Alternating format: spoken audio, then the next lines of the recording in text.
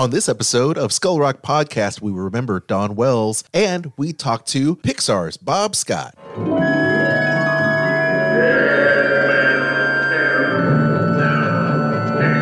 Skull Rock Podcast, talking all things Disney, with your hosts Aljon Go and Dave Bossert.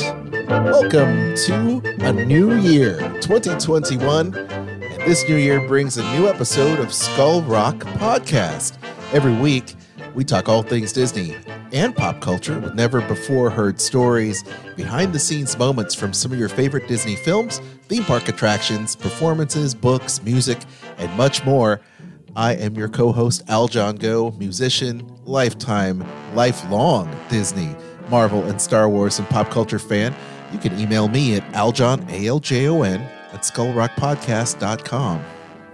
And I'm Dave Bossert. I'm an artist, filmmaker, author, and welcome to the Skull Rock Podcast. If you love Disney and pop culture, please subscribe to the show on your favorite podcast platform, as well as like and follow us on Facebook, Twitter, Instagram, and LinkedIn.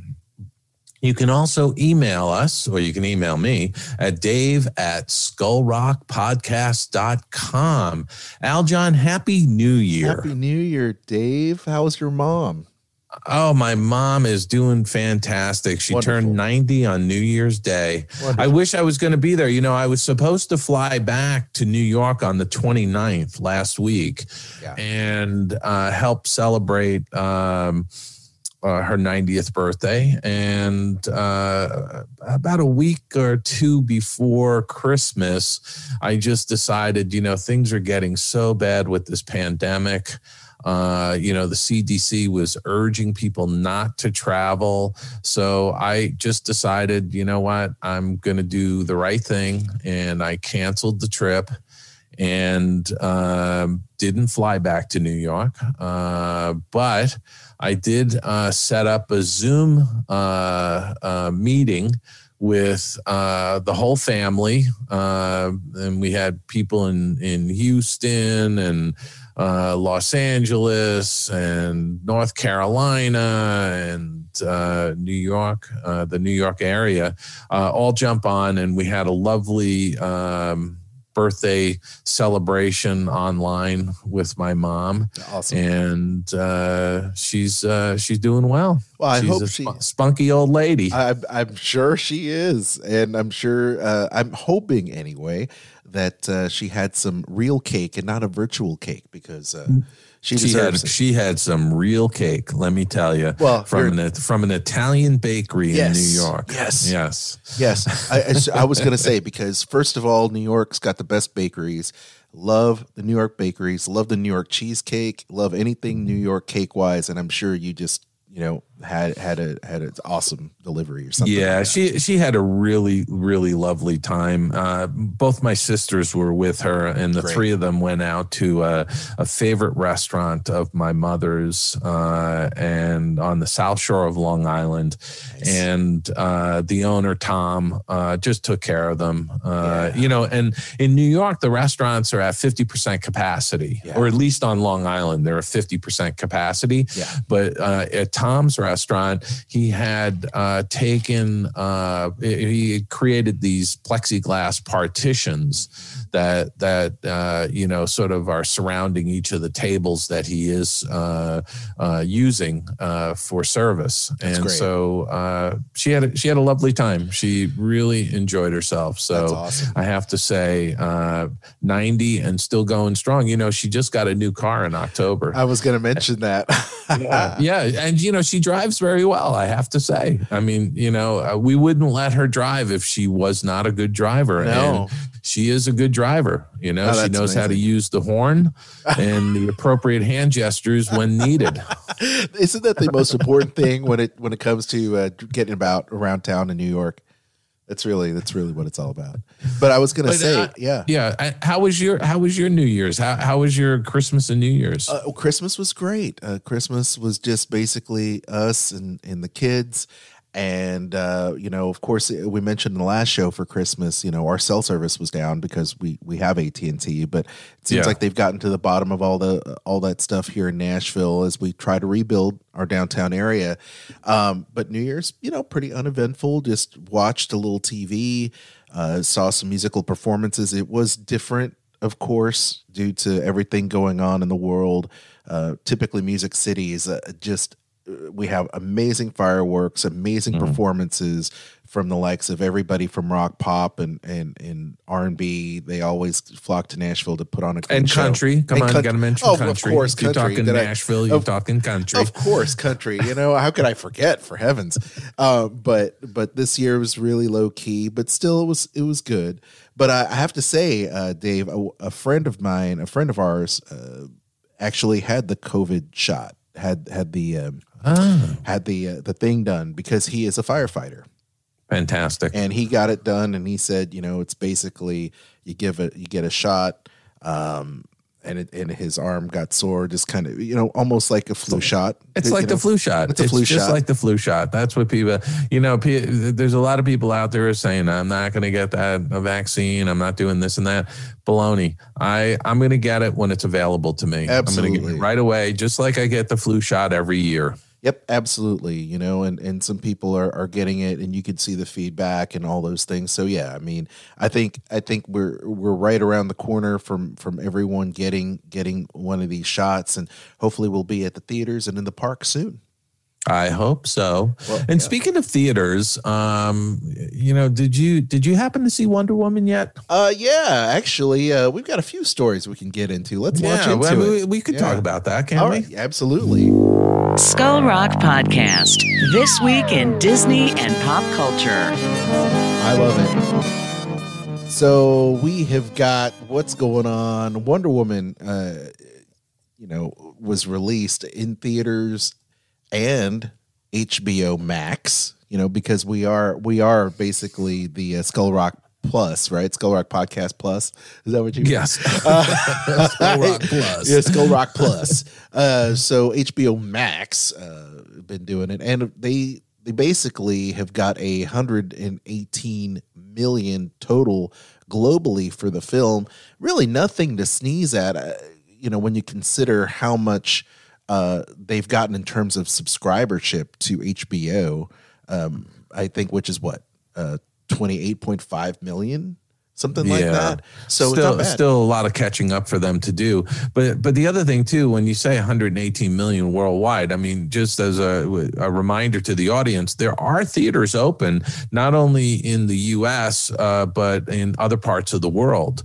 So there is some anemic box office right now, but a lot of people have watched this movie on HBO Max. I'm not going to do that. I really feel like these are the kind of movie I want to see on a big screen. I've always said that. So I'm holding out, hopefully to see it on a big screen. But it does seem interesting to read that in the second weekend out, that Wonder Woman 1984 has dropped sharply, precipitously at the box office. What does that say about the movie? Well, look, the reviews from the public, and look, let's face it, critic reviews are what they are these days. You can either believe a critic on Rotten Tomatoes, or you can look at the public meter, which I tend to, and I don't know about you, Dave, I tend to look more at the public meter these days to see if I'm personally entertained. You may have a different thought on that, but yeah, like 5.5 million over the New Year's holiday, which is very paltry. But yeah, for a holiday weekend. Yeah, well, and also considering how much they spent on the film, over 200 million for this film. So they had high hopes, and we all had high hopes. The marketing machine was really on, but because it's been delayed and delayed and delayed, a lot of that synergy was just broken apart over the course of this pandemic, and I think it's just fall victim to it. I think Gal Gadot is one amazing, actress. I think she did great. I love the fact that they brought in some older actors in there. I'm not going to spoil it for anyone, but it's really great. And of course, the star of The Mandalorian, is in the film as well. The name, I just totally had a brain fart on the name, but but at any rate, but something cool. Though, I do have to say, they are fast tracking Wonder Woman 3. So how do you think that's going to work out? Because as they fast track Patty Jenkins with Wonder Woman 3, they have the Snyder cut of the Justice League that's coming out soon on HBO Max here in a couple months.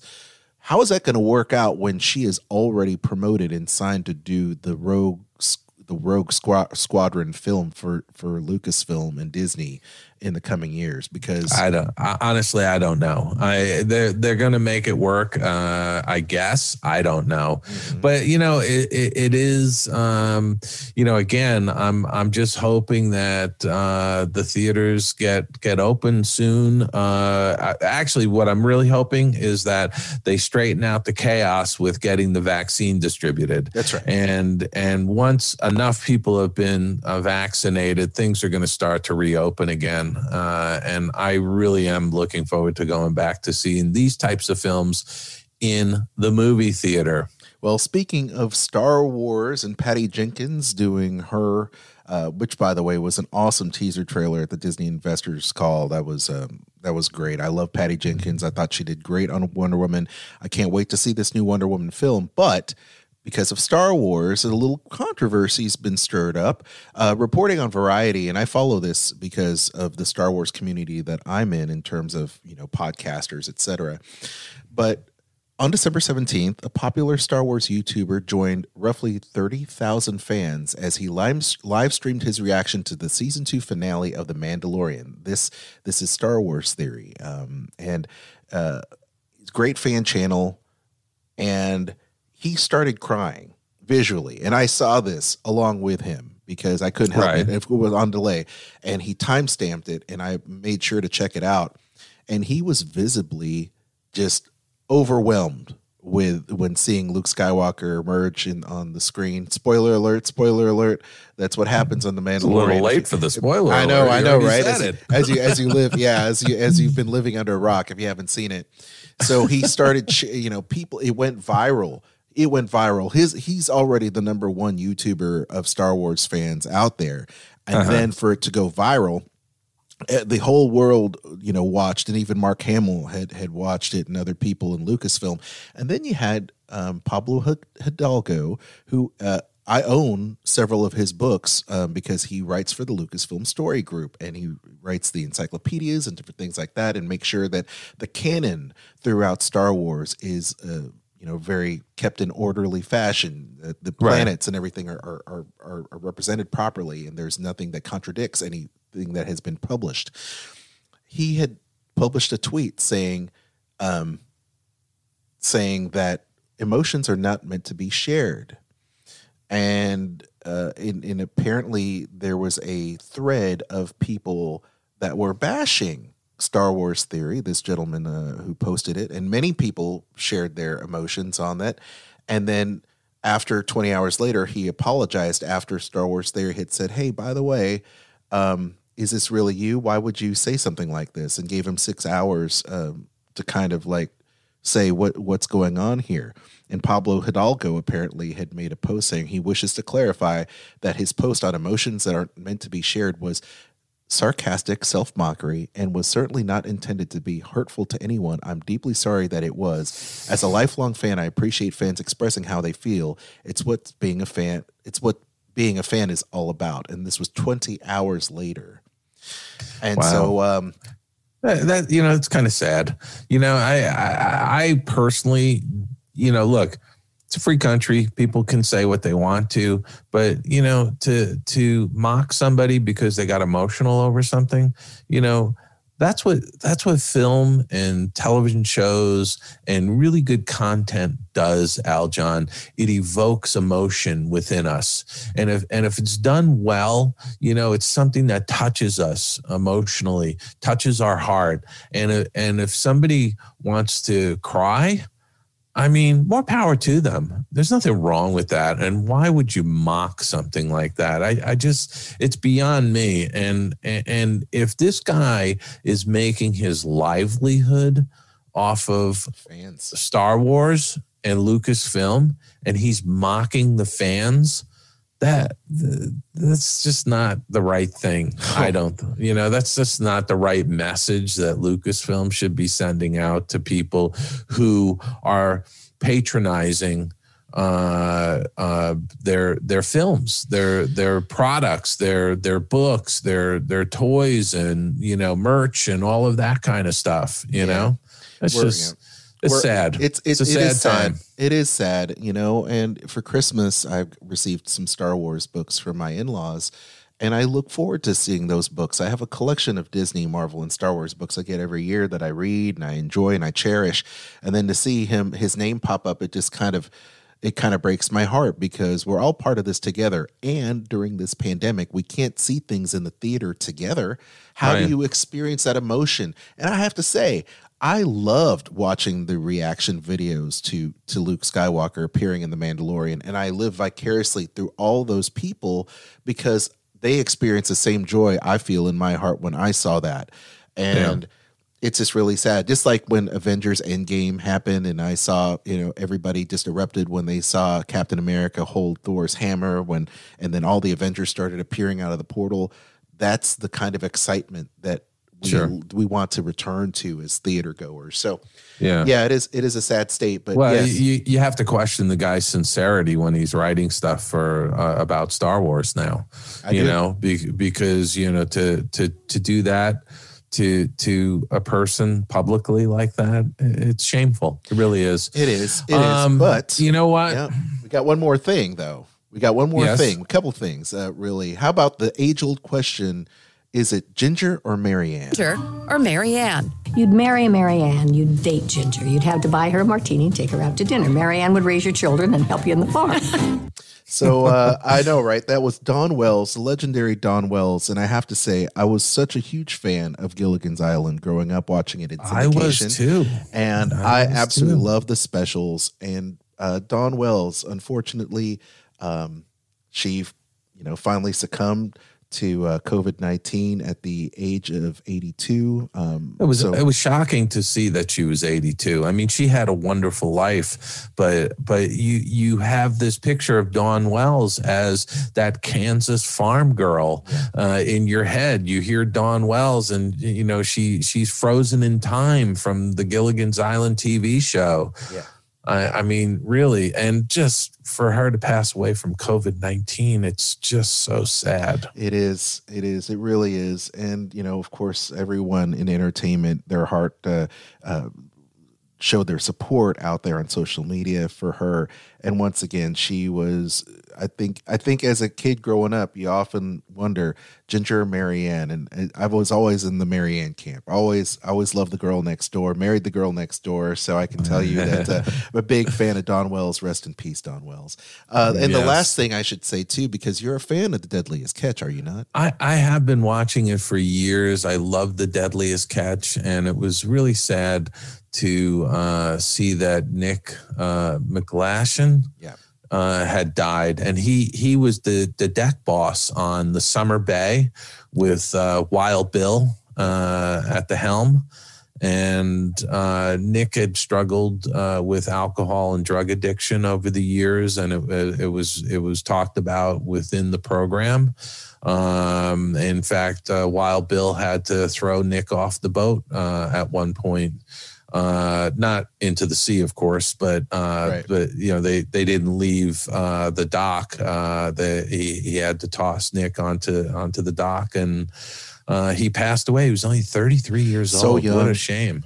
Yeah, so young, and he lived in Nashville as well. So he was right around the corner from me. And by the way, Dawn Wells also lived in Nashville for a time.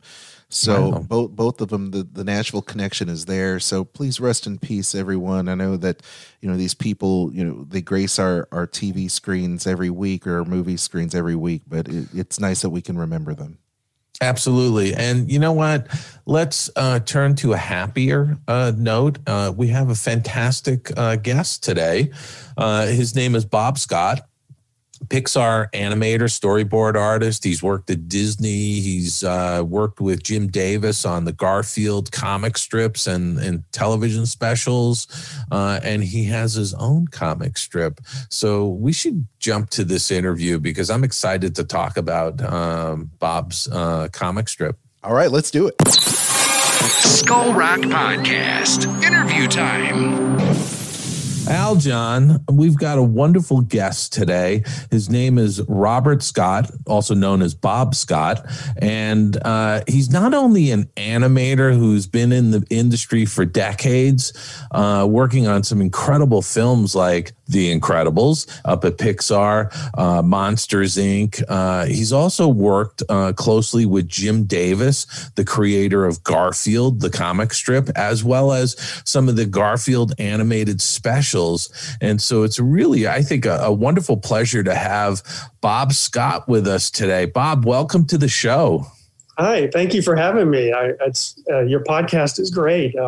Thank you. Oh, thanks. Thank you very much for that. We're trying, and really what makes the podcast, I think, really fun and great, as you said, is that we have fantastic guests like yourself on.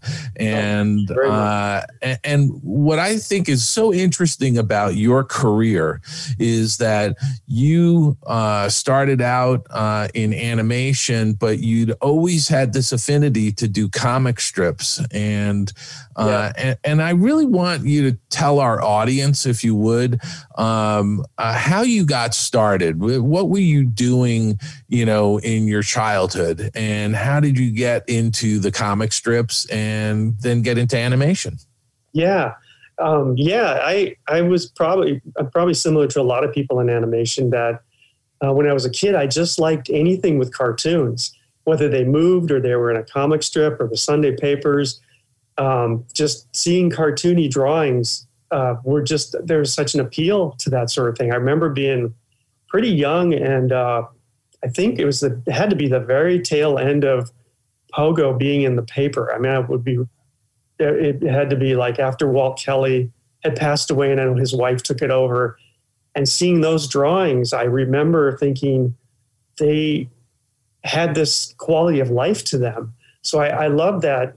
There was a comic strip that kind of looked like the animation I liked too. There was, so much life in animation and appeal to like Disney drawings. And like, these kind of look like Disney type drawings. Come to find out years later that Walt Kelly worked for Disney, was an animator on Dumbo and a few other things, and then went into comic strips.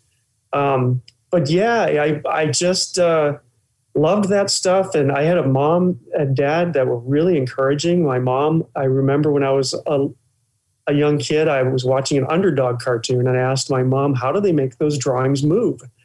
And she said, she tried to explain it to me. She somehow knew a little bit about it, and I didn't quite understand. She said, well, tomorrow we'll talk about it. I'll go to the grocery store and I'll get something. She came back from the grocery store the next day with like a pad of paper and showed me with little stick figures, you draw a character, a stick figure here, and then you move it a little bit here. And I just thought that was the neatest thing. Once you flipped it, that this drawing came to life. And so that kind of started me on just wanting to know more about that. And I was very, very young at that point. Like I would have been in probably first grade when. Oh, wow. Were there any books that you came across, or did you look for any books on animation? Yeah. Once I got old enough to understand the library and go to the library, I checked out every book on animation and cartooning I could find. There was a cartooning book when I was really young by a cartoonist named Sid Hoff. Mm-hmm. He's famous for a lot of children's books. And that was a great book. It's long out of print. I haven't seen it in years, but he actually taught you how to draw a character from beginning to end, and his very simple dot-eyed style. And I remember kind of copying that and trying to draw it the way he drew it, the different steps to do a face or a head or a whatever. So yeah, the library, we didn't have a lot of money. So it wasn't like back then you bought a lot of books. It was really the library that my mom was a school teacher too. So she was actually, when I was really young, studying to be a school teacher at night. My dad was working during the day, and she would go to college at night. This was in Michigan. And sometimes she would bring one of us along, my brother or I, and I would sit in the library while she was in her class and just kind of pour through books and, whatever cartoony animation book there was. That was the section I went to. And then later on, discovering the Preston Blair book. I think all of us had that Preston Blair book. That was the oversized paperback yes. How to Animate book by Preston Blair, brother of Lee Blair and brother-in-law of Mary Blair. Yeah, I found that out years later. Yeah, definitely. Very talented family there. Oh my gosh. Yes, very talented. There was another book that I remember distinctly too. It was a Charles Schulz book written by Lee Mendelson about, it was like whatever anniversary it was in the 70s for Peanuts. I have maybe 25 years or something. I can't remember. But there was a book that went through how he did a strip, the whole history of Peanuts. And there was one chapter on animation. They showed them recording the kids doing the voices for one of the specials. They showed a cell painter, the desk of the animator. And then later on was how he did a strip. They showed him in a studio, penciling, inking. So both things were always kind of, I liked them both. I was kind of back and forth trying to do my own comic strips, trying to animate. And you were doing comic strips when you were in high school, weren't you? I was, yeah. I was sending things out, submissions. High school is probably the first time I sent anything out to a syndicate. And of course, you get the rejection letter, usually a form letter.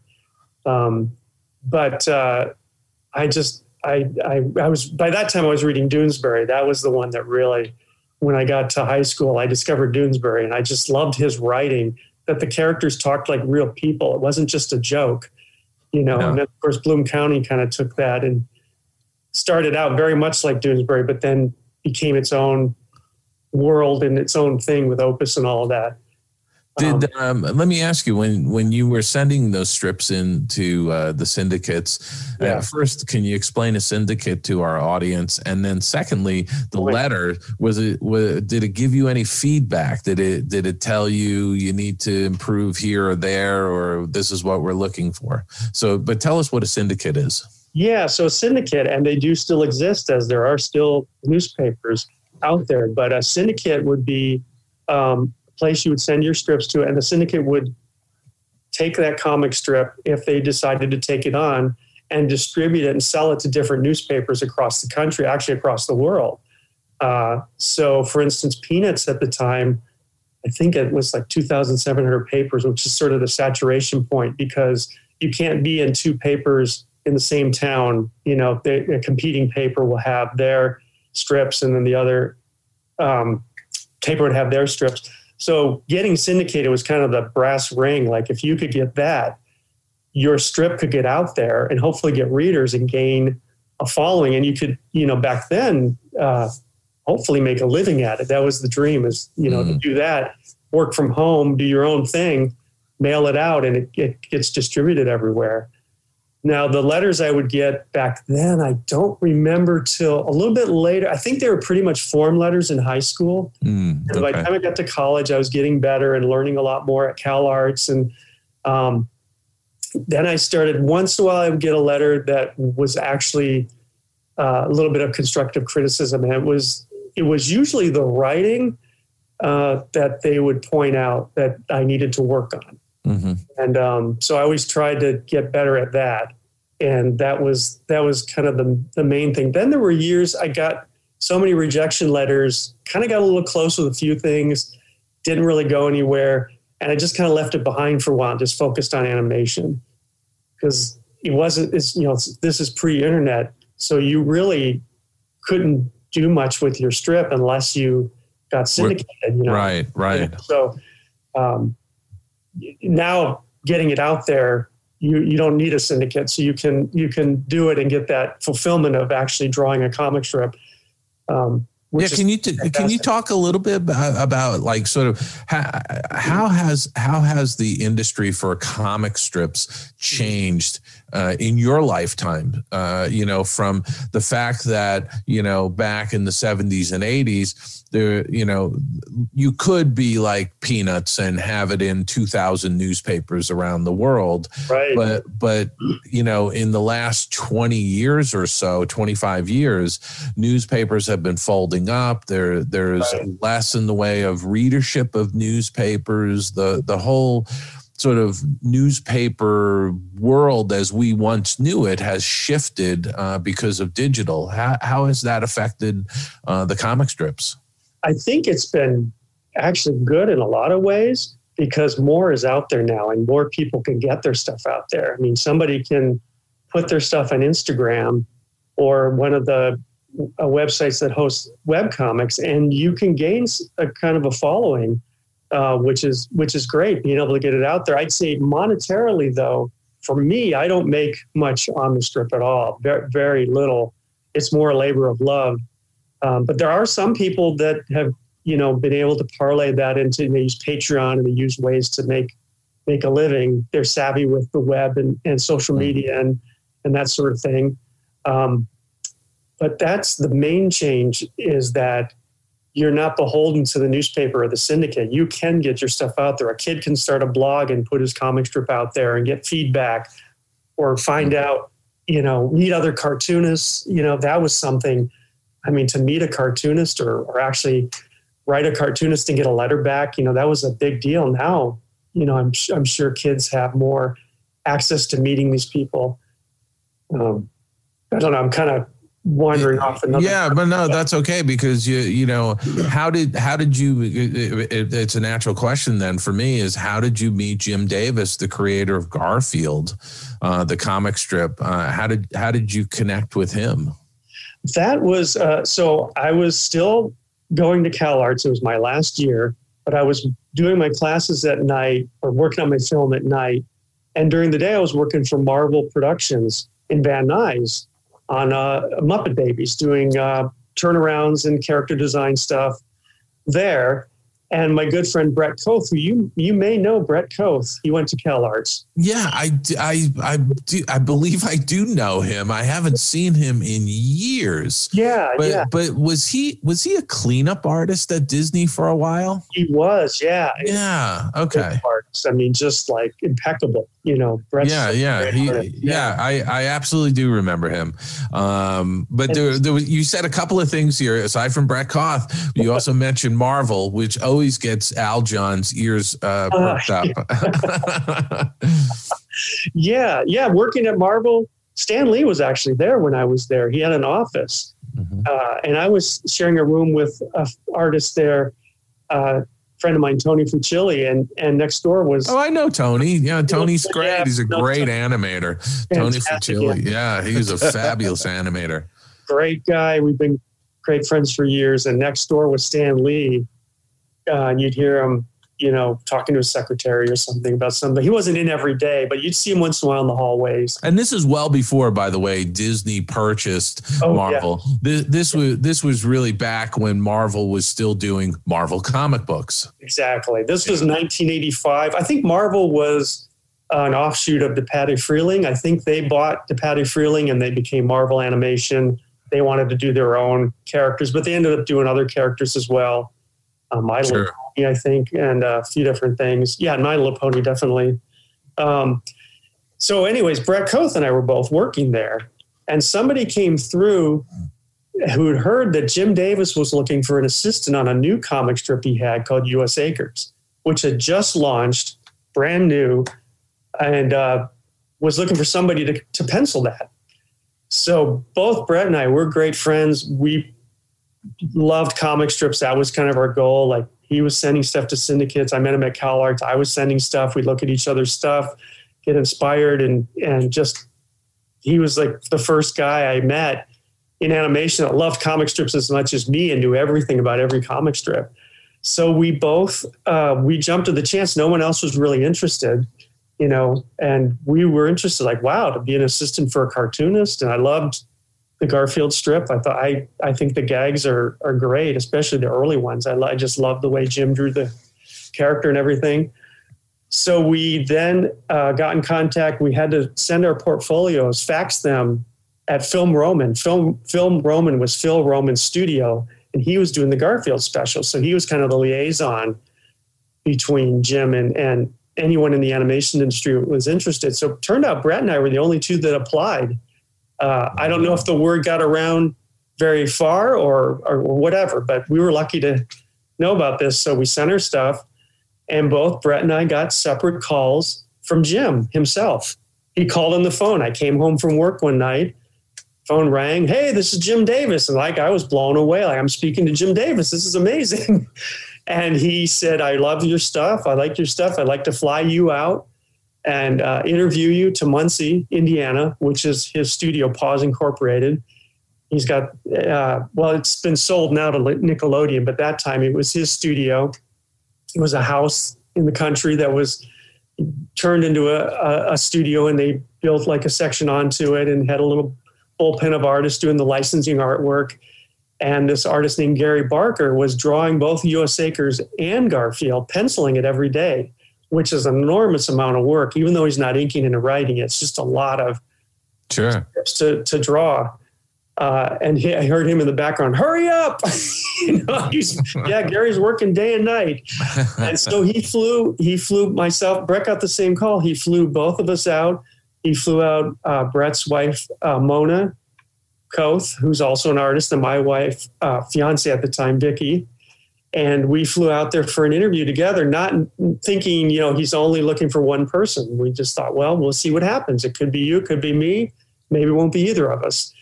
But we spent at least a day there, I think. They put us up in a hotel day or so. We got to see the studio, showed us around Muncie, which there's not a lot to see. It's pretty quick tour. And, it's kind of in the middle of nowhere. It's north of Indianapolis. I believe it's north. And so it's small rural area, which is where Jim grew up. Supermarket, a bank, and a post office. Yeah, there was a tire store in the mall, which was weird. I grew up in Michigan, Detroit suburbs. I'd never seen a tire store in a mall, which was kind of funny. But he was really nice. And at the very end of the whole interview, he went off to talk to people about it, or his financial guy or whatever came back and he said, "We're going to hire both of you."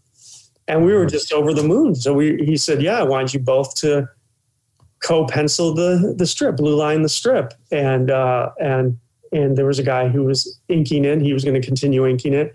So they wanted us to start, I think, whenever we could. So I can't remember how. Did you move to Muncie?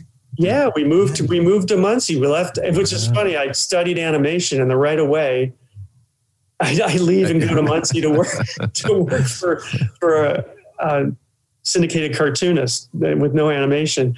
But yeah, he moved us there, and God bless my wife. She took the leap of faith too. I mean, here she just graduated, and she said, "Let's do this. Let's see what happens."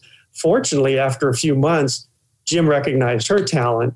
She was doing a little freelance for a little animation company called 4-Star there in Indiana. We did a couple of little commercials together. So she didn't really have a full-time job, but Jim recognized her talent, hired her. She started inking the strip for a little while, U.S. Acres, and then she quickly moved into licensing art and did tons of Garfield licensing art. So we're in this little bullpen together. There's Gary Barker, the guy's drawing Garfield. It was a little split-level house. Vicky's next to me, Brett's to my left. And it was a really fun experience. And the great thing about it is Gary Barker had designed all the characters. And Jim let us slowly, if you look at the very first strips and look at the later ones, they got more cartoony and animated. And Jim really liked what we were doing. And we got to put a little more of our style. And they changed a lot. And then Brett started writing the strip with Jim. And they would kind of co-write together. And then I left the strip because Jim wanted to do some animation there, some of the Garfield stuff there. So I was really torn. Like I'm missing animating. I want to animate. So he gave the strip to Brett full time, and Brett actually got to sign the strip near the last 6 months or whatever. So it was wow. with Jim Brett, and he did a great job with it. If anyone looks at the later ones, especially, I mean, it was all Gary's stuff was good as well, but it had that Brett style, which is he's so funny with his drawings and everything. So yeah, that's the basic story of how. And so you went into the animation side of the Garfield Productions with Jim Davis, and you did some specials with Garfield. Yeah. So what happened there is that Jim got really enamored with. He saw some of the CalArts student films. He saw, he had seen mine and Vicky's and Brett's, which he thought was just fascinating. See pencil tests, like wow, these kids who were practically kids then animated this stuff, like this is amazing. And then there was a tape of the entire year of one of the student shows. They used to put them on tape ahead of each VHS, and we showed Jim some of the ones, and he just thought, well, we've got people that can animate here. Why don't we do a little bit of the animation for the next special here in Muncie? And so he hired a few other people, Ralph Eggleston, Doug Frankel, Wendell Luby.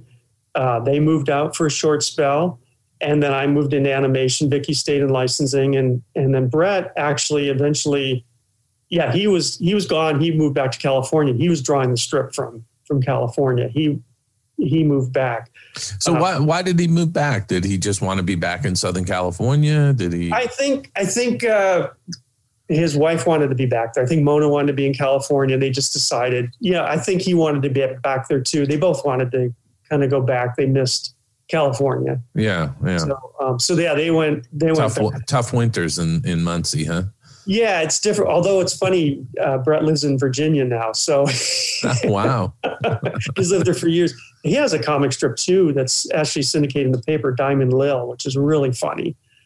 He does that full time. In addition to he still works for Jim, and he's still an assistant and helps write on the strip and everything. So is Jim still doing the Garfield strip? Or yes, that is. He sold the rights, but that's the one thing he's still doing. He's still doing. Yeah. He doesn't have the day-to-day, dealing with licensees and all of that stuff.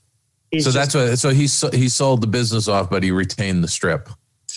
Nickelodeon, from what I understand, Nickelodeon owns the character and the strip, and Jim is doing it for them. Oh, I see. Okay. Something like that. And I don't know all the details, but that, I guess he's really happy. He's kind of like not retired, but semi-retired in the sense that he's just focused on the strip now. And he has his team of people that he's worked with for years, and they're chugging along, and they're still making it, and it's still in a lot of papers apparently. So when did you leave Muncie and come back to Los Angeles? Did you just sort of leave Jim Davis and come back and start to do animation here? Yeah, we were there for about 2 years, and I missed animating after getting a taste of it again, working on the Garfield stuff. There was a special called Garfield, His 9 Lives, and that's the special that we got to work on. And what was neat about that is that there was a book that Jim did with his staff called Garfield, His 9 Lives. The special was an hour-long special. Each of the 9 lives was going to be animated in a completely different style.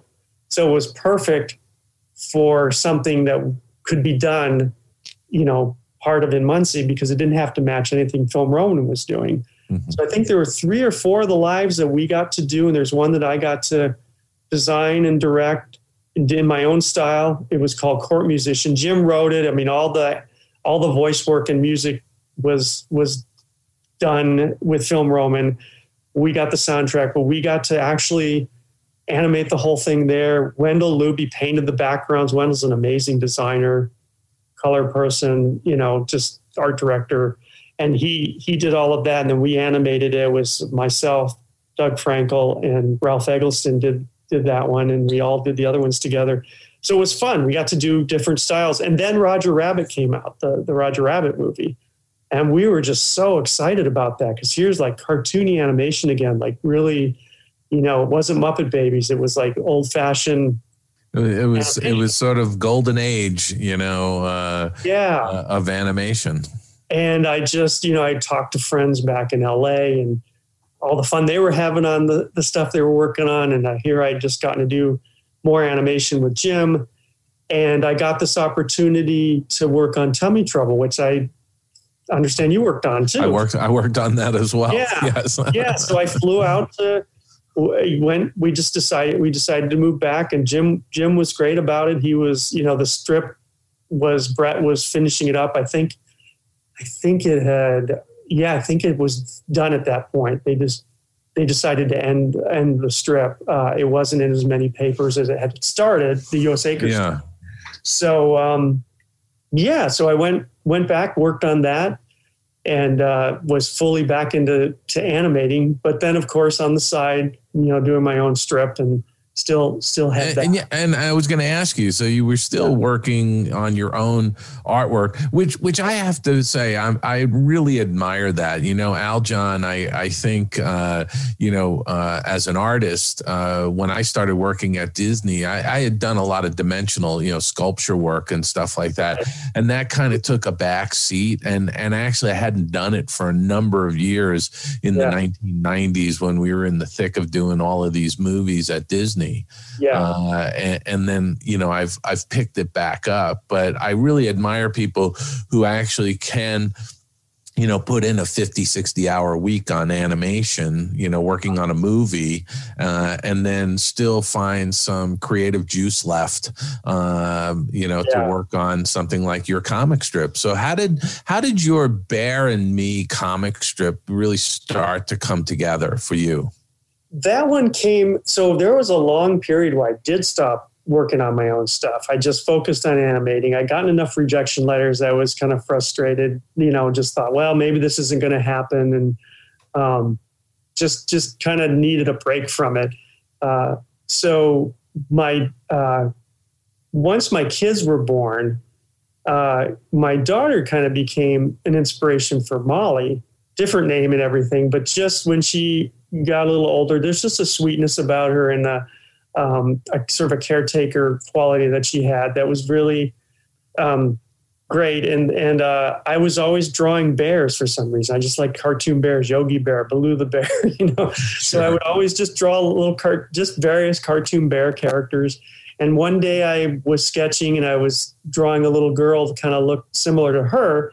And the bear on the page was very scared looking, and the girl looked calm and confident. And there was just a combination there that seemed kind of fun. And then I decided, well, I'm going to kind of pick it up again. I wanted to do some newer strips. It's a nice contrast, by the way, between this large bear and this sweet little girl.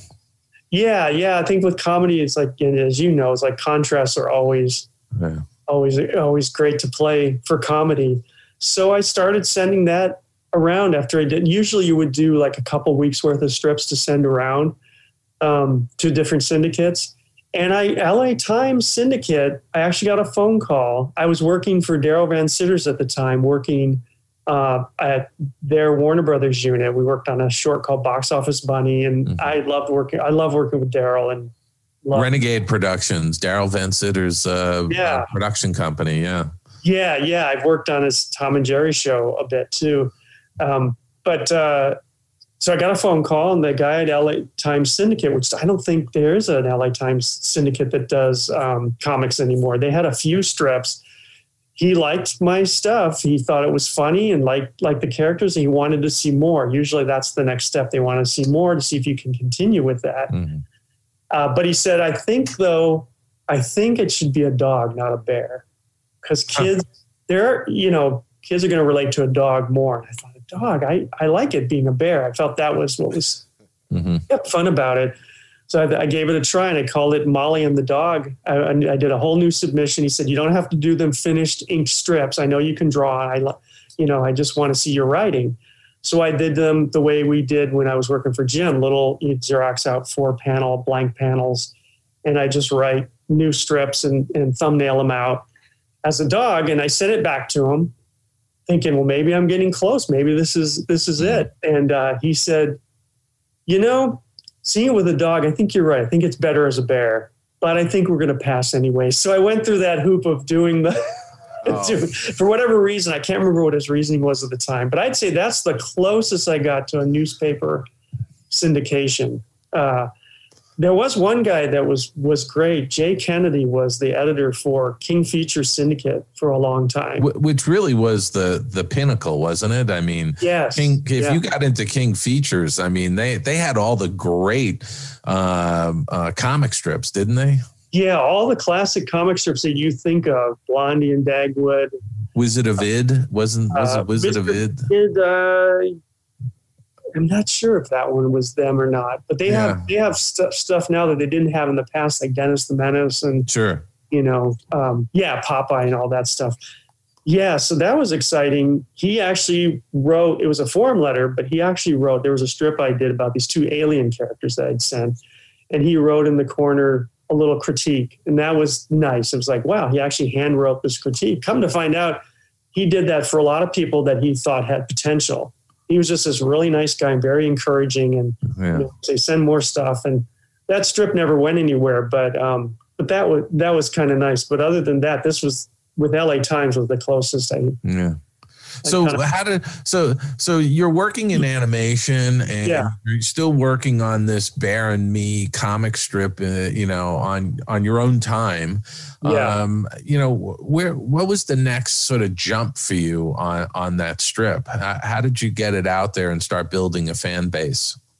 Well, I finally realized, that people were putting their stuff on the internet, which I had never done. People had blogs and people were showing their artwork, and this would have been around 1999, 2000. No, it was actually later than that. I was working on the strip and sending it out, took a long break from it, but then it was later that I thought, I'm going to try to put it on some site. And at the time, I don't know if they do it now, but Go Comics, which is Universal Press Syndicate, they syndicated Calvin and Hobbes and a bunch of Doonesbury was their very first strip. They started the syndicate for that strip. They had a site called Comic Sherpa. And for a really small fee, you could anybody could post a strip. And so there are a lot of amateur cartoonists, some people who are professionals just wanting to get syndicated, could post it on there. And after a short time, they bumped me up to actually Go Comics, where I was part of the syndicated roster of strips. Only web-based though. Mine, some of those are newspaper and web, but there's a lot of strips on Go Comics that are only on the web.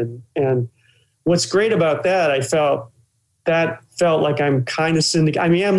I am syndicated, not in the newspaper, but I've got a real syndicate that, also distributes it to other newspaper sites. Like for a while, it was part of the Daily News and different websites. But are they digital publications or actual newspaper hard copies? No, they're not. So they buy a package from Go Comics, from Universal Press. For instance, if it's the New York Daily News, and just their website will have 25, 50 strips or whatever.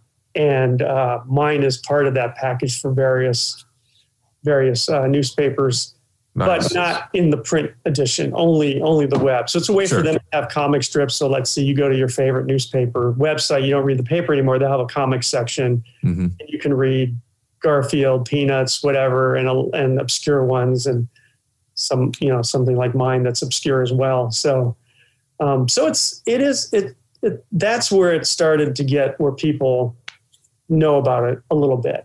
And on the animation side, you switched from your day job. You were doing animation, but you've moved into storyboarding, which seems like a very natural evolution of you as an animation artist to go into storyboarding, because you've been doing these comic strips at night and on weekends. Yes, yeah, and I missed drawing, and that's why I wanted to go into story. I actually got hired the first storyboarding. I mean, I did some storyboarding throughout my career for different things, like some of the Garfield specials and the thing I directed, but I never considered myself a board artist. It was something I dabbled in here and there just from working at different studios. But I went to Pixar because I had friends up there that had animated traditional. They were traditional animators, but they liked to draw still. And they encouraged me to submit my stuff up there because, you still get to draw. And I thought, well, things are slowly kind of going towards computers. that could be a way to continue to draw. So I submitted my stuff. So I went up there in 1999, and the first film I worked on was Monsters Incorporated. I got to board on that, and Joe Ranft was fantastic because I had never really boarded. So they paired me with him for the first month or so. You couldn't get any better than that. I mean, Joe Ranft was a once in a generation story artist, as far as I'm concerned. Yeah, and such a nice guy. I mean, everybody who ever knew him, I've never heard a bad thing about the guy. He was just wonderful. Amazing talent. And by the way, I just want to interject here. Our friend John Canemaker, who was a guest on our show a few months ago, John Canemaker wrote a fantastic book called The Two Joes. I've seen it, about Joe Grant and Joe Ranft. Yeah. And it's really a must read for anybody who's interested in animation and understanding some of the artists behind it. Joe Grant was, the guy behind, I mean, he was an incredible story guy, but, he goes back to the Dumbo and, the 1940s or 1950s of Walt Disney Studios. And then you've got Joe Ranft, who is of our generation. The 80s, 90s, 2000s. Yes. Yeah. And Joe, I knew him a little bit. I'd met him a few times here and there, it might have been probably with Daryl Van Sitters, because I think he came by and had lunch a couple of times. So he knew who I was a little bit. I knew him, and he knew my student films. He was just so encouraging. And I remember the first boards I did, we took a sequence together, and he gave me a little section, and he boarded the other part. And I remember showing him my first boards. I showed him to pitch them. I pinned them up. They were actual drawings back then. And he just looked at it. He paused for a minute. He goes, "I can tell you're an animator." And I'm thinking, maybe this is a compliment. I don't know. And he said, "You like close-ups. You like to draw the character." And he was right. I looked at it from a distance, and I saw, I don't have any establishing shots, or if I do, there's barely any, because I was used to drawing the character and not really thinking about the background. Yeah, and can you talk a little bit about that? Because, you could be a great animator and then, completely fall on your face as a board artist, because board artists have really special skills. You have to not only be able to draw the characters, but you have to do composition. You have to know cinematography and cutting. And just talk a little bit about that. Yeah, and I was not one of the people that looked at that as much as I did love, like, Spielberg films. I loved Raiders of the Lost Ark, and I did do my own Super 8 films. And I think looking back on them, they had some pretty good shots, but for some reason, when you start to draw, it's almost like it took me a long time to even understand it. I don't know. I just took me a while to get comfortable and feel like I knew what I was doing. To think of the cutting and having to really watch a film and think about, I know there's people that they just naturally had an affinity for that, and they were already watching films that way who went into storyboarding. But I was always looking at the acting or the entertainment and the business of what the animation was doing, or even live action, the acting and that sort of thing. I wasn't thinking of the shots as much. So that was a new thing for me, but slowly you start to understand it. And a person like Joe is a great teacher, and it's like everything. You just keep doing it. And sure. Eventually, and I have no doubt that Joe Ranft was really encouraging and really just gave. He was the kind of guy, I think, that would be able to guide an artist gently. Just a gentle guiding hand without being intimidating, but rather being really helpful with pointing out how to improve and what you need to do. Absolutely. I mean, a perfect example is the story I told you where he said, "You like to draw the character. You like close-up." It didn't feel like like someone else could have said that, like, "Oh, well, you got too many close-ups. What are you doing here?" And you'd feel terrible. But by saying it the way he did, it made sense. I saw it immediately. It didn't feel like he was mad at me or, I didn't done something stupid or, he acknowledged, well, you're an animator. This is what you're seeing. And I think that was a great approach for me. It helped me learn better than if someone had been, maybe hard on me. And I couldn't have asked for a better director to work with too, for the first time in story. Pete Docter's just a great guy, and he liked my stuff and knew my stuff before that. And, was just easy. He's an easy guy to talk to. You're not afraid or intimidated by him, but yet he's super talented. Yeah, I mean, he's a grounded individual and just a real nice guy and knows his stuff.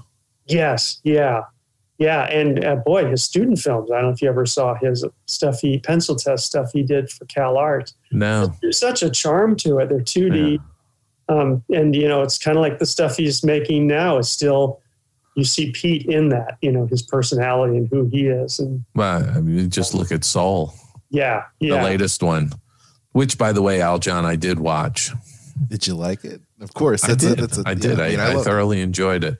Everybody texts me and says, man, this movie is, you've got to watch it. And of course, all my musician friends are like, it made me cry. And of course, I don't think you have to be a musician for the movie to move you. No, it's got a big heart to it. The film does. Right. But so are you doing primarily, Bob? Are you primarily doing storyboarding now? I am. Yeah, I just finished on a film. Actually, Mark Dindal's directing. Oh, okay. Garfield, all animated Garfield, not the like hybrid ones. But so my career's kind of come full circle, which is fun doing Garfield again. But it's very cartoony. Looks. How you've seen him before. So Nickelodeon's doing a Garfield feature. It's actually Alcon is doing. Oh, okay. It. Alcon's bought the rights to do animation before the rights were sold.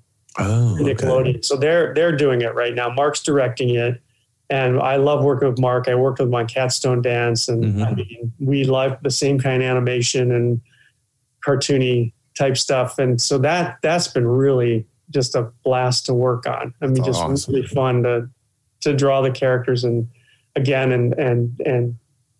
Mark's fun. It's fun coming with gags and story ideas, and he's very much into the fun, cartoony, like I said, type of animation. I mean, look at Emperor's New Groove. That's Mark's humor, and of course, I love that stuff. Yeah, Same.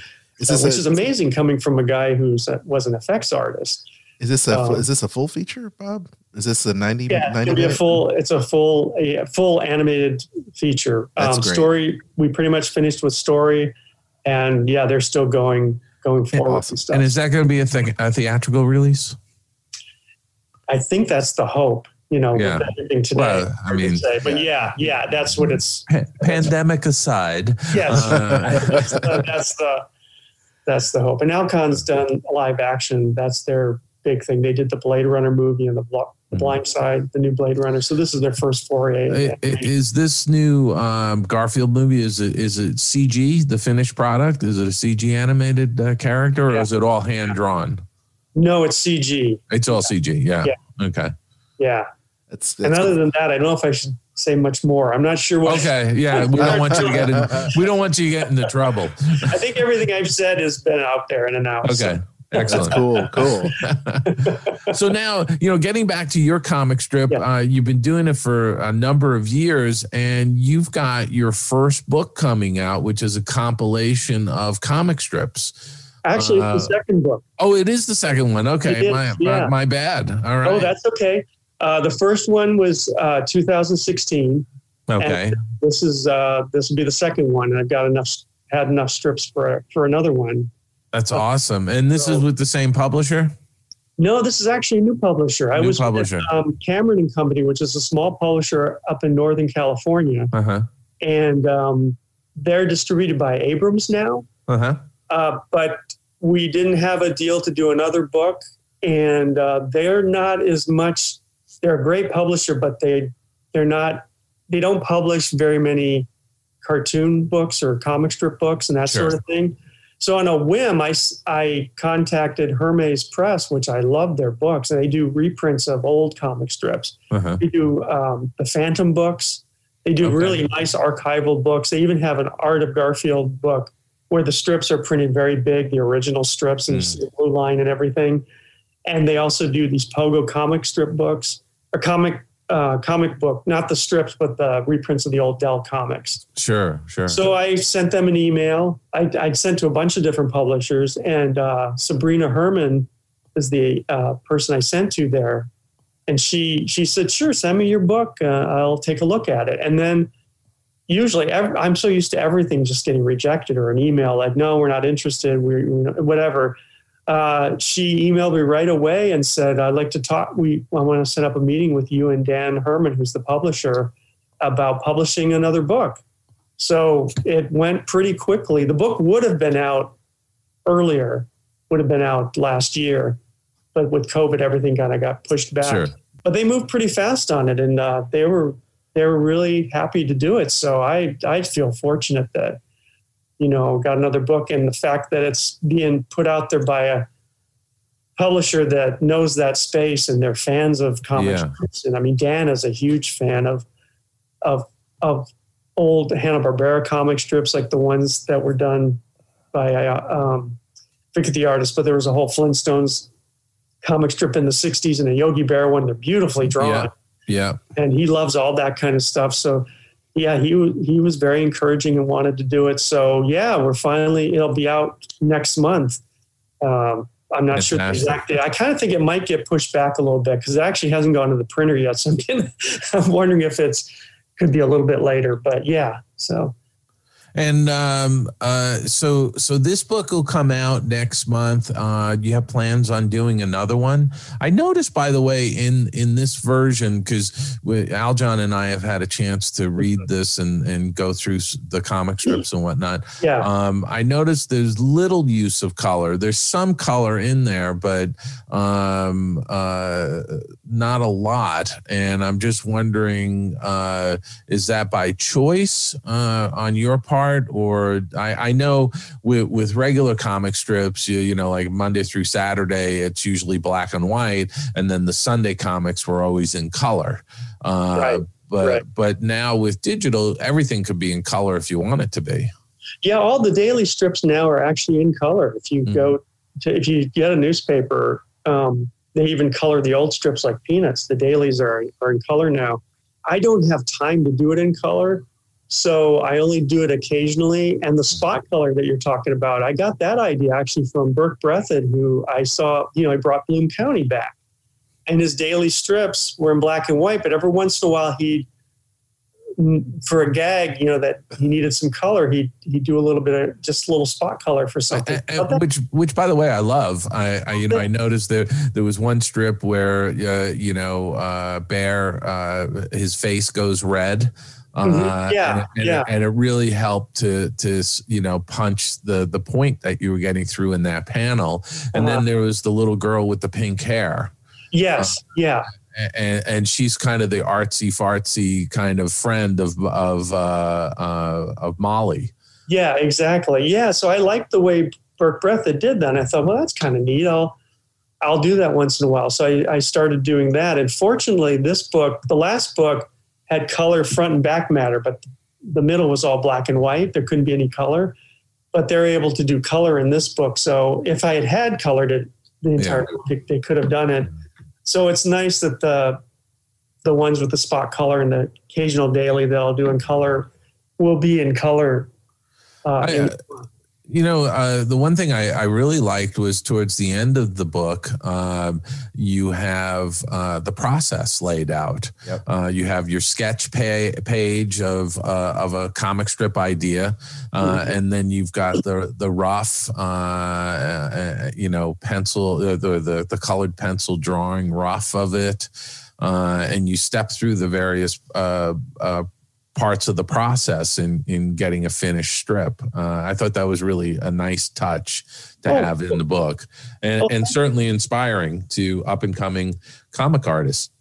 Oh, thank you. Yeah, I remember the Charles Schultz book I told you about, and he he showed the process in there. It was photos of him at his desk and a close-up of his hand. And I loved that as a kid. He even talked about what exact pen he used to ink with and everything. That was helpful and inspiring. So, and a lot of people ask me how I work, and most people work digitally now with their strips. There's still some that like Garfield used to be done on paper and ink. Now it's gone all digital, and a lot of strips have. So everybody's using like a Cintiq tablet or something. Yeah, and I use a Cintiq, which is fantastic I'd use it for storyboarding. It's actually helped me with storyboarding because you can fix your shot, and shrink something or make it bigger to kind of get your composition better. So I really like that. You can cut and paste with it too. I mean, you can, if you're doing 4 panels to depict the scene, you can cut and paste your background so that stays the same and then make the changes to the characters. Exactly. Yeah. And because I've always done a strip this way, I just never stopped doing it that way. And I never thought it was that different or odd, but technology changed and the way people do strips changed. So people are always interested in how that's done. So, so that's why that's there in the book. And it was great that Hermes wanted to do that kind of stuff. They gave me free reign pretty much and have been very supportive. And in fact, Jim Davis does the foreword, which was really nice of him. Yeah, I thought that was really terrific. It was a very nice foreword as well. Yeah. So that was really nice. It was nice to reconnect with him a little bit on working on the Garfield movie. And the book title is It's a Rough Day. It's been a rough day. Yeah, it's been a rough day. Is the full title from Hermes Press? Yes.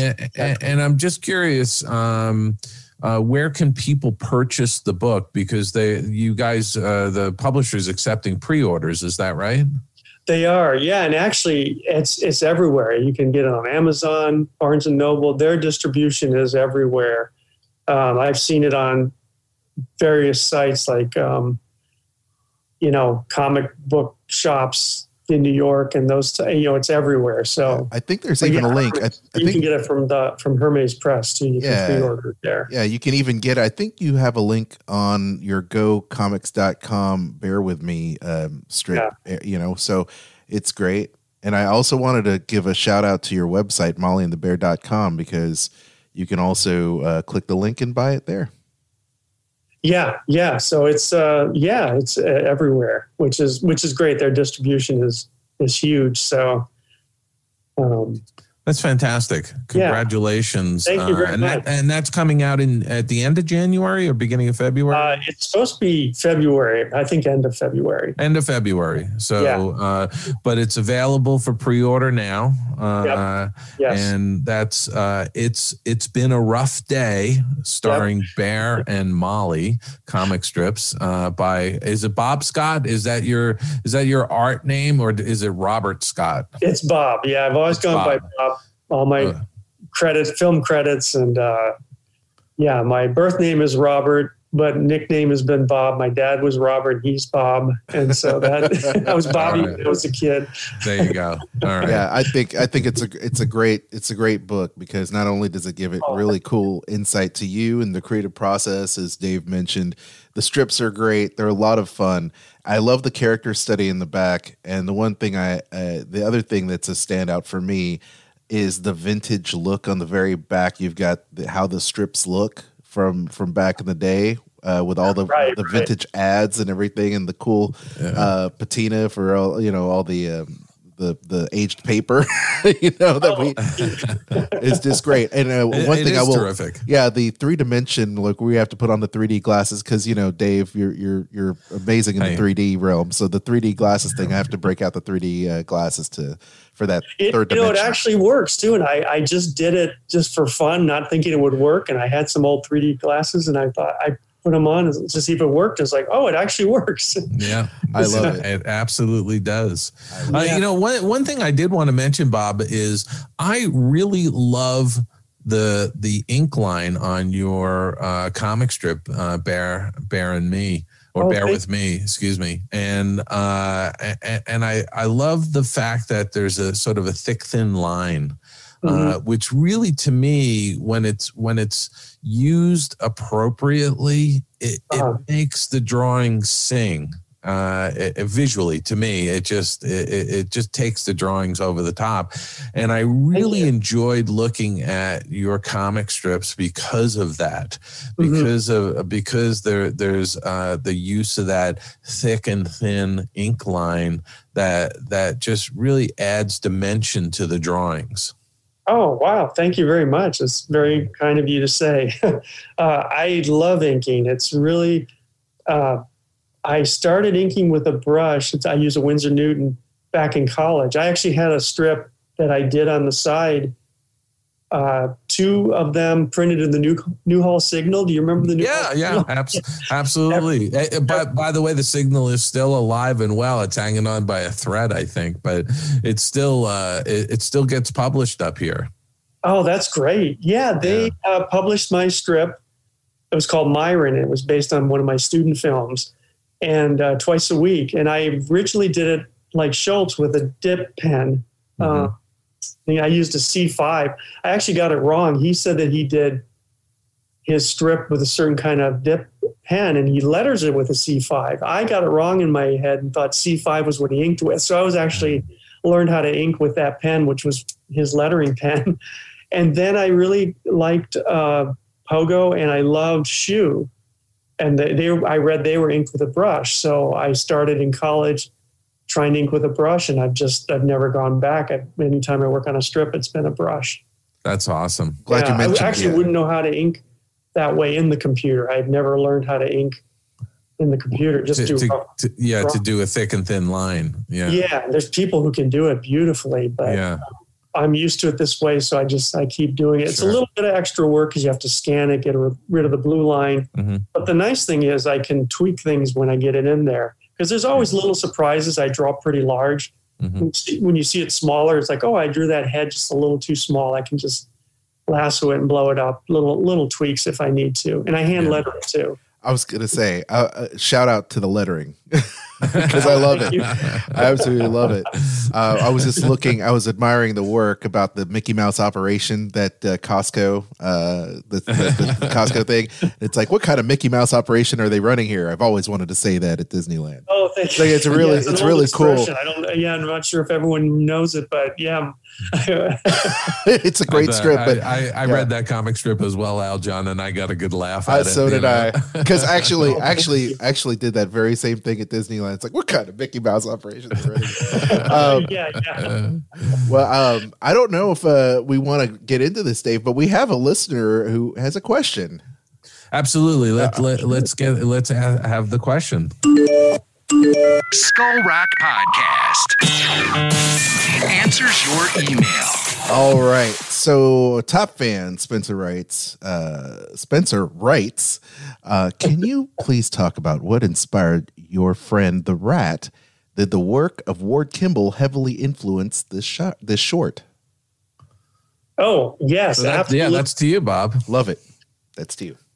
Yes, Jim Capobianco, who directed that short, loves Ward Kimball, loves that style, and I do as well. And everyone who got to work on it loved that stuff too. And that was absolutely what Jim was doing, was like trying to do a Ward Kimball, 2D stylized, like those old things that he did for The Wonderful World of Disney.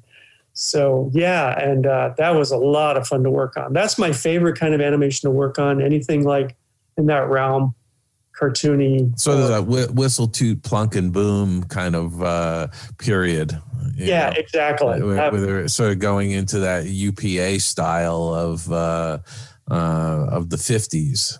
Yeah, and Jim really wanted to do different styles for each little segment. So there's even a little stop motion segment. And there's, cut paper looking stuff, and some of it's After Effects and hand drawn. It's awesome. Yeah. So dead on. That's exactly what we were going for. That's my wife, Kristen. That's one of her favorite characters. Actually, it's her favorite character is Remy and Emile. And so she's super stoked. She's like, oh, I can't wait. This is really cool. The other thing I'd like to mention too is you mentioned Preston Blair earlier in the show, and I know that there's a lot of the MGM work that he did. How influential was maybe some of the stuff he did with the bear in the bean or the bear in the hair, those kind of things, that influenced your strip? Because it seems like it seems very, very cool that it's almost like an homage. Yeah, not necessarily consciously, but definitely there, because any bear character, I don't know why, but I just love the designs of those Disney bears, like Humphrey the Bear and Yogi Bear, of course, Hanna-Barbera. And there's something about a bear that's like a giant stuffed animal that's appealing, imagining having a bear as a friend. I think I loved Jungle Book as a kid too for that. It's like, wow, what if this was your best friend? This guy's so amazing and cool. And that stuff definitely influenced me. We have a question from Jeff, and he asks, so how did you get into doing your voices or being part of additional voice casting for these Pixar films? Well, that's a really cool thing that at Pixar at the time, and I think they're still doing it probably. Usually the scratch is done by story artists or animators that they think are able to do that sort of thing. And so I got called in to do some scratch when I was on Monsters, not thinking it would even be used, but they actually ended up using the scratch. They kept it in there for a couple voices that I did, just quick lines. But that just kind of happened. I did a lot of acting as a kid and was in plays and that sort of thing. So that was fun. And is that something you're pursuing at all, or is it just one of those you kind of do it here and there when the opportunities present themselves? Yeah, just if the opportunity presents itself. Usually I get to do scratch on pretty much everything I work on at some point. Like even Garfield, I've done a little scratch, and I don't think anything will be used in that, but it's always fun to do. Yeah. It's fun to have that as a creative outlet. And what I like about it too is like I prefer not to be on camera, doing a voice. So that's what's great. You can act, but you don't have to be. You're not self-conscious that somebody's actually going to be showing this. They'll never see it. Of people. We have being on camera is I'm very self-conscious, but. Man, no, don't be. You're a lot of fun. We have a last question here. We've got one from Deanna, and she's asking, which one of the Pixar film characters is your favorite, if you had to choose one? Does you mean that I've worked on? Favorite that you worked on, yes. That I worked on? Yes. Oh, boy. Off the top of my head, I might say Jack.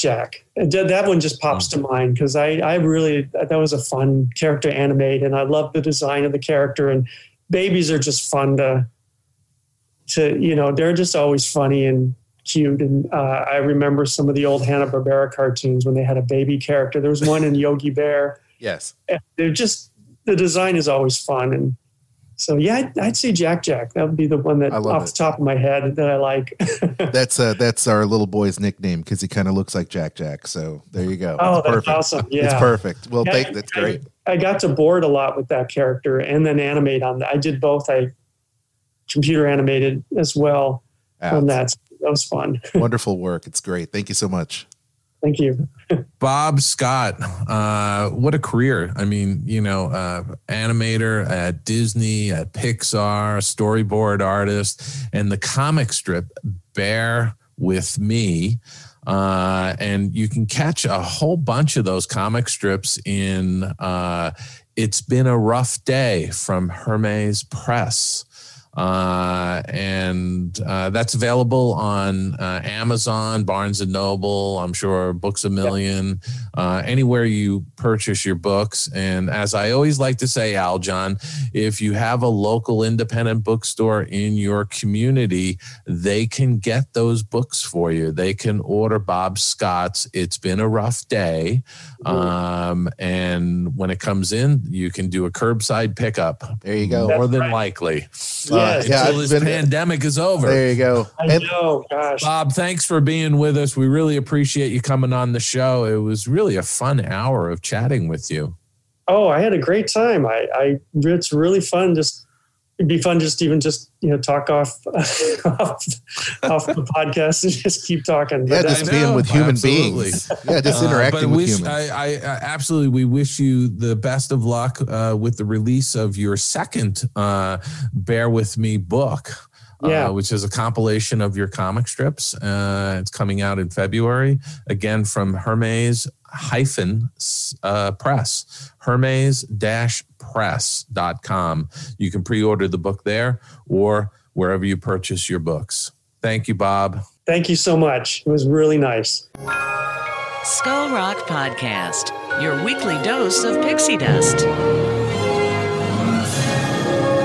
I love that interview. What a great guy Bob is. He really is. And the comic strip itself is really quite funny. I mean, I really enjoyed reading, we had the advanced PDF of his book that's coming out in February. So it was really fun going through that book and reading the comic strip. And I, as I said in the interview, I love his drawing style. Man, it's great. I love the way he inks that comic strip. You say things, Dave, that in your world, in your realm of animation and how you studied, makes great sense, because the lettering, I made mention of it, or the type of inking that he does. I think it's wonderful. Absolutely love it, because those are things I haven't thought about in quite some time. And as I mentioned in our pre-interview, I was a big fan of Bloom County, big fan of Opus, that character, and would go down to Walden Books and oftentimes buy up these compendiums, my favorite comics and my favorite comic strips. And so the Garfields and then the Opuses and the Bloom County and all that stuff, Calvin and Hobbes were some of my favorites. And I just love that style because it harkens back to that style that we love, the Nancy cartoon strips and the different things that we've grown up with over the years. So, wonderful. Absolutely. I'm looking forward to the final book coming out, which again is titled It's Been a Rough Day, featuring Bear With Me comic strips by Bob Scott. And Aljon, you're going to get the links up on for HermesPress.com and all of that. Yep, we'll have the links. People can get that book because it's really a terrific book. It's one of those things where it just brightens your day reading a comic strip. I think those kinds of books are wonderful because you can pick it up and you could read a comic strip or two, have a little bit of a laugh, put the book aside, and do the same every day and give yourself a little laugh each day, especially now. I mean, with the craziness of this pandemic, we all deserve to have a little bit of a laugh here and there when we can get it. Absolutely. So we'll have those links in there for everyone to check out. And don't forget, gang, I know if you're just finding us for the very first time in this new year, you're looking for something to listen to, thank you for subscribing. I hope you subscribe and tell your friends. And we would appreciate if you give us a like, you throw up a review on iTunes or Spotify or Anchor, or wherever you find our podcast. We would appreciate it. Don't forget to follow us on Facebook, Twitter, and Instagram, or LinkedIn on the case of Dave and myself. And you can also email us as well, Aljon, ALJON, at skullrockpodcast.com, or Dave at skullrockpodcast.com. And Dave, we have such a great year. I know that you're working on a bunch of stuff behind the scenes in terms of your friends getting on the show, but what kind of final words do you have for us this week?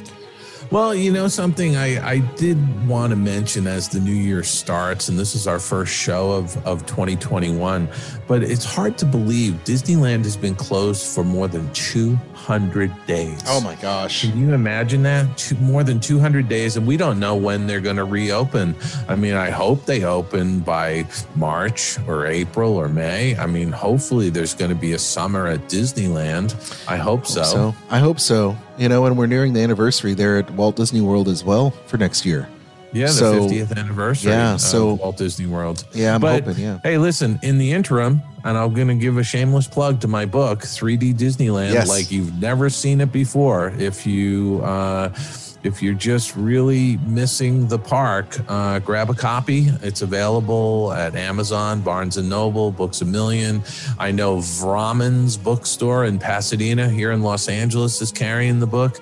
And of course, your local bookstore. If you can, support your local bookstore.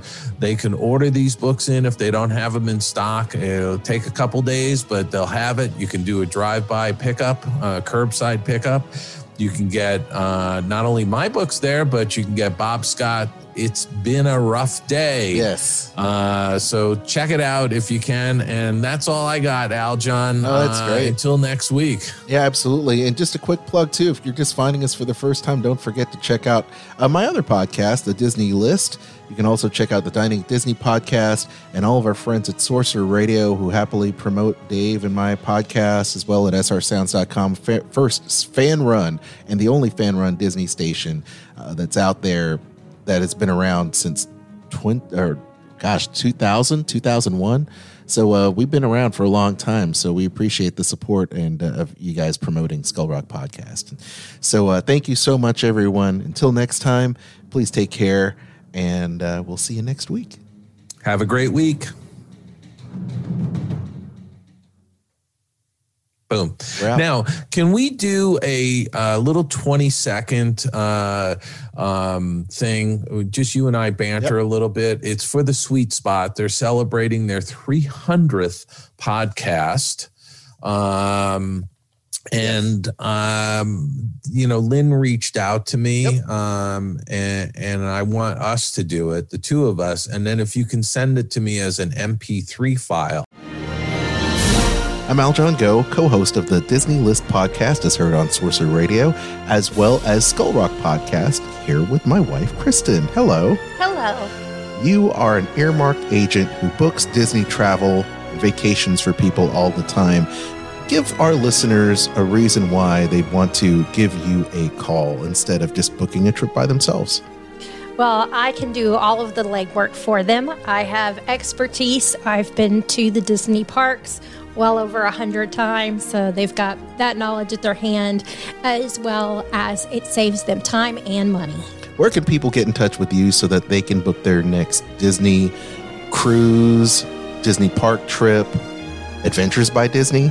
They can contact me at themeparksandcruises@gmail.com.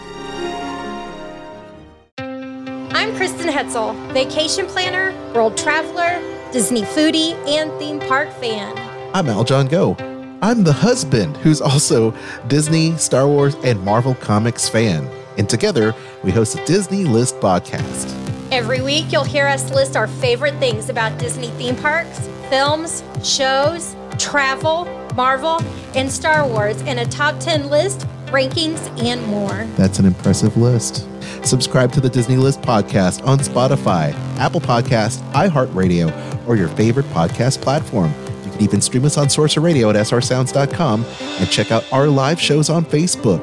The Disney List podcast. Visit thedisneylist.com.